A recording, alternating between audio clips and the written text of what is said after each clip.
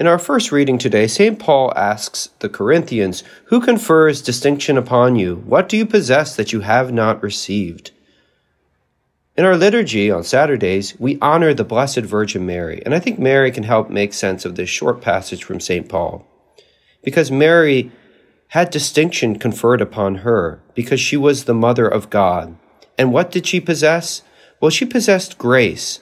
But again, this is a gift. This was given to her. Mary was immaculately conceived. And then she conceived the Word physically. That is, she became the mother of God. She conceived our Lord Jesus Christ, and she raised him, and she was his disciple. She's the first of all Christians. And she shows us the way of humility, too, in receiving this great distinction, because she did not grasp for it, but rather she said, "Let it be done unto me according to your word." She knew who she was. As Christians, we receive a great distinction, the name of Christian. And this is based on this gift that we have received, the gift of our baptism, by which we receive the indwelling of the Holy Trinity, Father, Son, Holy Spirit. We receive God himself.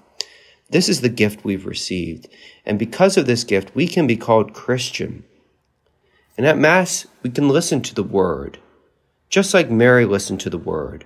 And we can receive the very body of Christ, just as Mary did. This is a great honor, a great distinction conferred upon us as Christians. Who confers distinction upon you? God. And what do you possess? God himself.